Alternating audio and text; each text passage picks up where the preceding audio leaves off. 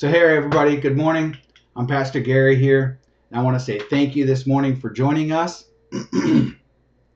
for our final message in our series on living a generous life. Next week, we're going to begin a new series on the book of Esther. I know it was not on the calendar for this year, but with everything that has happened this year and just things that I've been speaking with various people about and seen on social media, I felt that God was moving me to teach this book in particular. The reason for that is that we all need to understand, I believe, and to learn to lean on the reality that God is sovereign over all things, even when it seems like he has become distant or silent or even perhaps forgotten about us. And the book of Esther will help to teach us that very well. This morning, we're going to wrap up our series on living a generous life, though. So far, we've looked at the principle that receiving God's blessing spiritually is not a passive experience, but something we should actively enter into when we give. And as a result, it is better to give than to receive.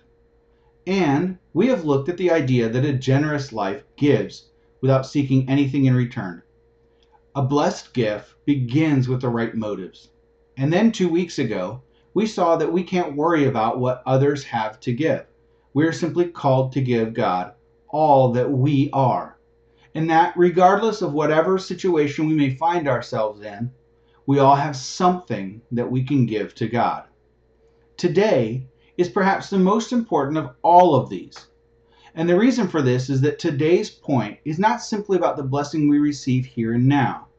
My hope is that today, after we're finished, you will walk away with an understanding that yes, there are blessings of a generous life for here and now, but there are eternal rewards associated with giving as well.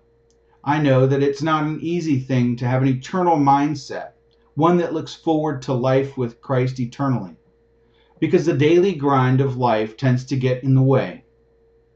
But today, I want us to begin to do that very thing, because what you do today affects how you live eternally. So today, we're going to be looking at Matthew chapter 25, verses 14 through 30. Let's read our passage, and then we'll walk through it together and gain a greater understanding of what Jesus was teaching in this parable. Matthew chapter 25, verses 14 through 30.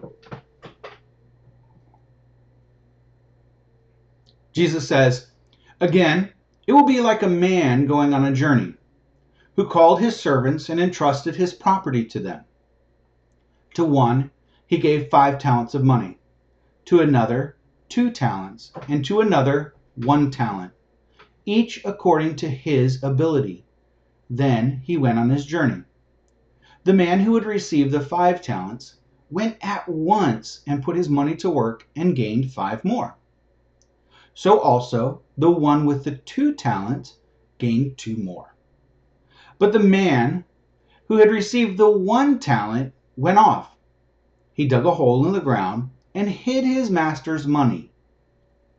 After a long time, the master of those servants returned and settled accounts with them.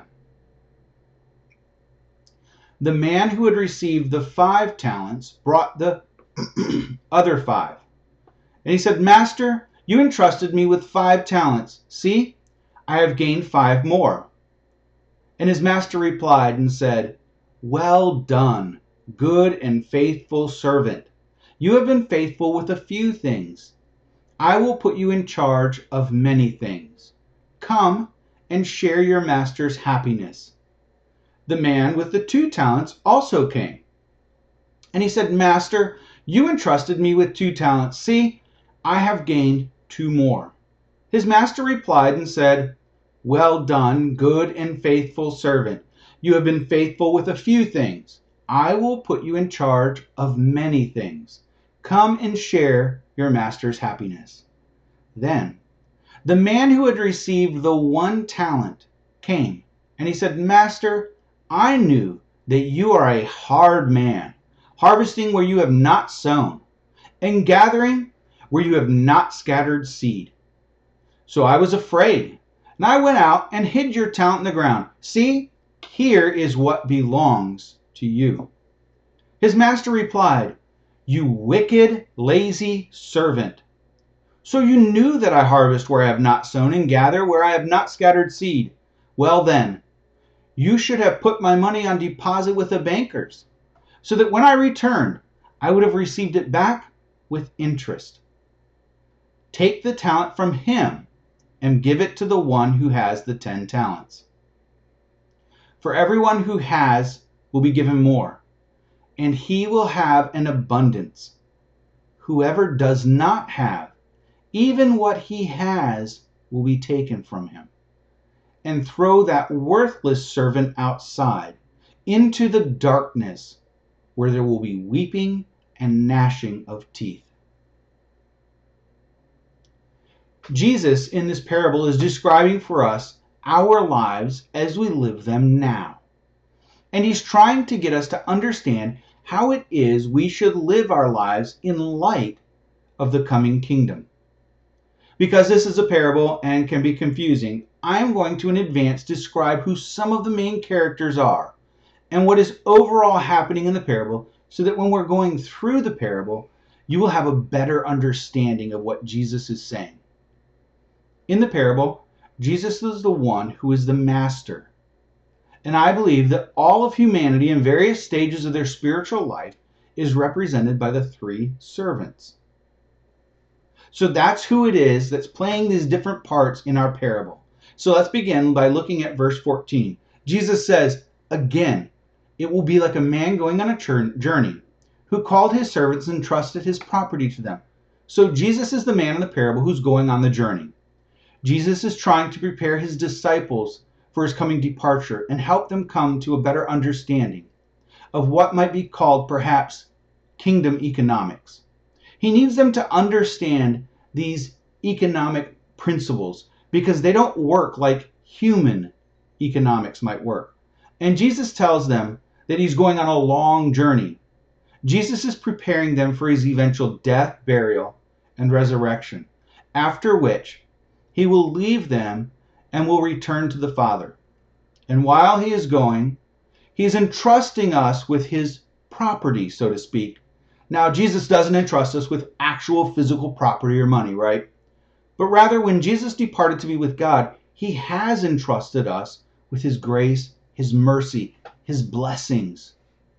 He's blessed us with who he is.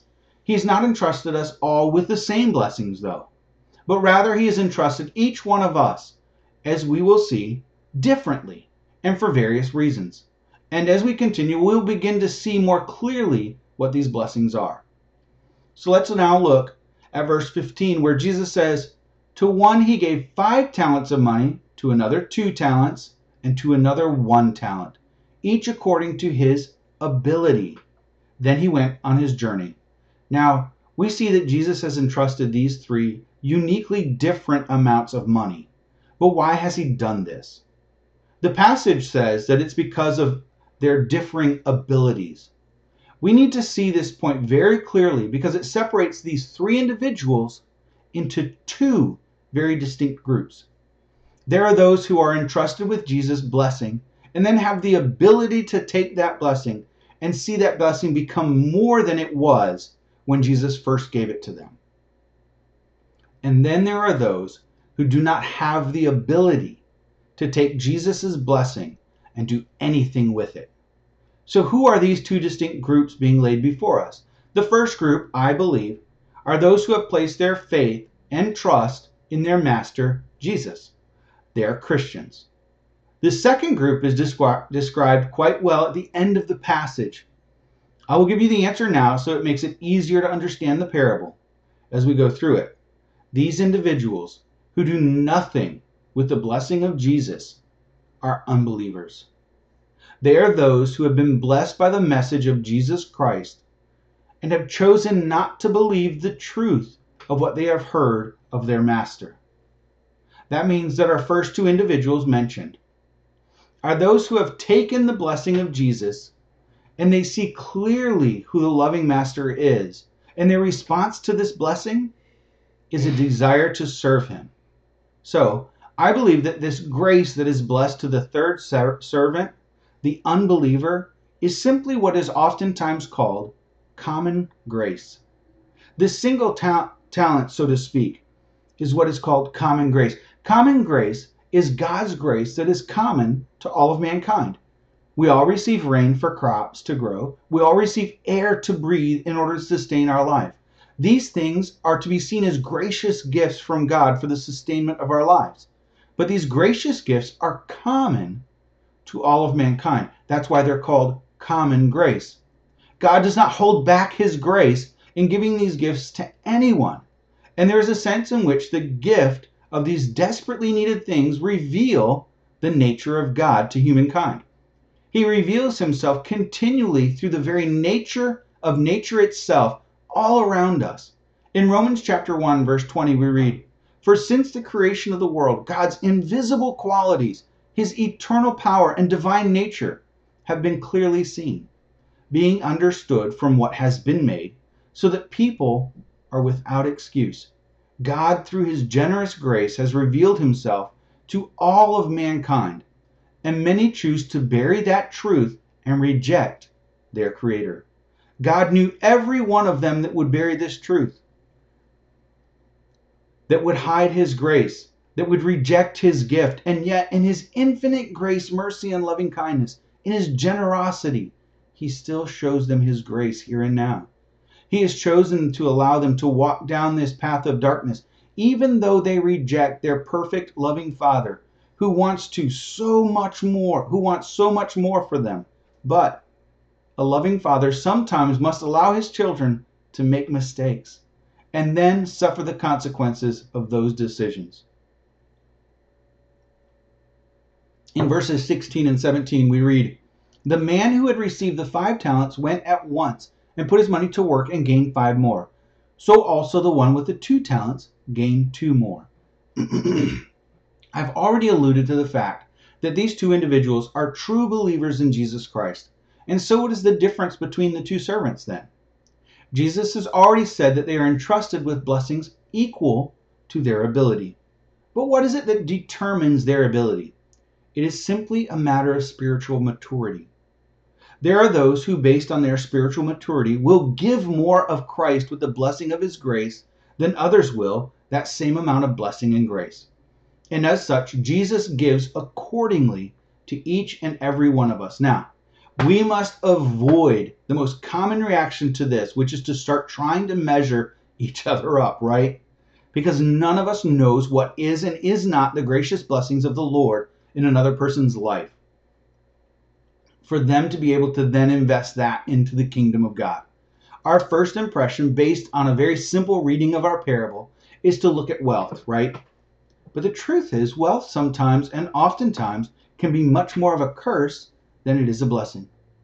Jesus blesses us in so many ways that I believe it is impossible for us to fully understand them all. And as such, it is impossible for us to weigh the value of the blessing and grace that God gives to each one of us. You must and can only examine yourself. You cannot examine your spouse's life, your children's lives, or anyone else's life. Only they can do that with the help of Jesus. And here's what is really important. God has blessed you with his person, with himself. He has blessed you with spiritual gifts and talents. How are you being generous in your use of those gifts and talents to generously bless the lives of those around you? This is how God has called each and every one of us to invest in his kingdom. This is what kingdom economics that I mentioned before is all about. In verse 18 then, we read, "But the man who received the 1 talent went off, dug a hole in the ground, and hid his master's money." Jesus says that this person, the unbeliever, is acting out of what they are only able to do with the gift that Jesus has given to them. They bury it and they hide it. That way, you see, they don't have to look at it, to interact with it, to continually deal with it. They simply want it to go away and be hidden, but it's still there. Even though they chose to hide it and not acknowledge it, its existence is still very real. Then in verse 19 we read, "After a long time, the master of those servants returned and settled accounts with them one day One day Jesus will return. When? We don't know. And here's what's important. He will settle the accounts for all of mankind. The hope is that none of us come up wanting with what we have done with the grace of Jesus. Verses 20 and 21 read, "The man who had received the 5 talents brought the other 5. And he said, 'Master, you entrusted me with 5 talents. See, I've gained 5 more.' And his master replied, 'Well done, good and faithful servant. You have been faithful with a few things. I will put you in charge of many things. Come and share your master's happiness.' This servant, because of his faithfulness, will grow in his grace and trust of and from the Lord Jesus. And one day he will go and he will share eternally in the happiness that will pour forth from Jesus." The next 2 verses record the interaction between our second servant. And Jesus says, "The man with the 2 talents also came, and he said, 'Master, you entrusted me with 2 talents. See, I have gained 2 more.' And his master replied, 'Well done, good and faithful servant. You have been faithful with a few things. I will put you in charge of many things. Come and share your master's happiness.'" What? Hold on. Wait just 1 second. Jesus' response to both of these servants is exactly the same. The reward that they receive is the same. You see, Jesus is not concerned with what the return on your investment is. It is whether or not you are faithful to invest in his kingdom. Are you or are you not taking the gifts and the grace God has shown you and turning that into blessings for others and therefore investing in his kingdom? Are you being faithful with what he has given you in regards to his kingdom? If you are generous with all that he has given you, then he is generous in his grace towards you. Then finally, we have this third and final servant. And we read, "Then the man who had received the 1 talent came, and he said, 'Master, I knew you are a hard man, harvesting where you have not sown, and gathering where you have not scattered seed. So I was afraid, and I went out and hid your talent in the ground. See, here's what belongs to you.'" There are those who will reject Jesus because they don't truly know his character. And when they stand before Christ, they will say that they then recognize that he is God. And so they present themselves and all that they've done, all their works will be laid before him. And they will say, "This is what belongs to you." And then Jesus will respond and he will say, "You wicked, lazy servant. So you knew that I harvest where I have not sown and gather where I have not scattered seed. Well then, you should have put my money on deposit with the bankers, so that when I returned, you would have received it back with interest." Jesus implores the man, if you had truly known, if you had really known who I was, then you would have actually invested what I had given you in something, anything. But by investing in nothing, it shows Jesus that this man never truly knew the character and nature of Jesus Christ. And then Jesus says, "Take the 1 talent from him and give it to the one who has the 10 talents. For everyone who has will be given more, and he will have an abundance. Whoever does not have, even what he has will be taken from him." When all of mankind stands before Jesus and is judged, there will first be a judgment for destination. And that is what Jesus is referring to here in this passage. There will be the haves and the have-nots. There will be those who know and have the grace of Jesus. And there will be those who do not know and therefore do not have the grace of Jesus, because what they had been given will be stripped from them and given away.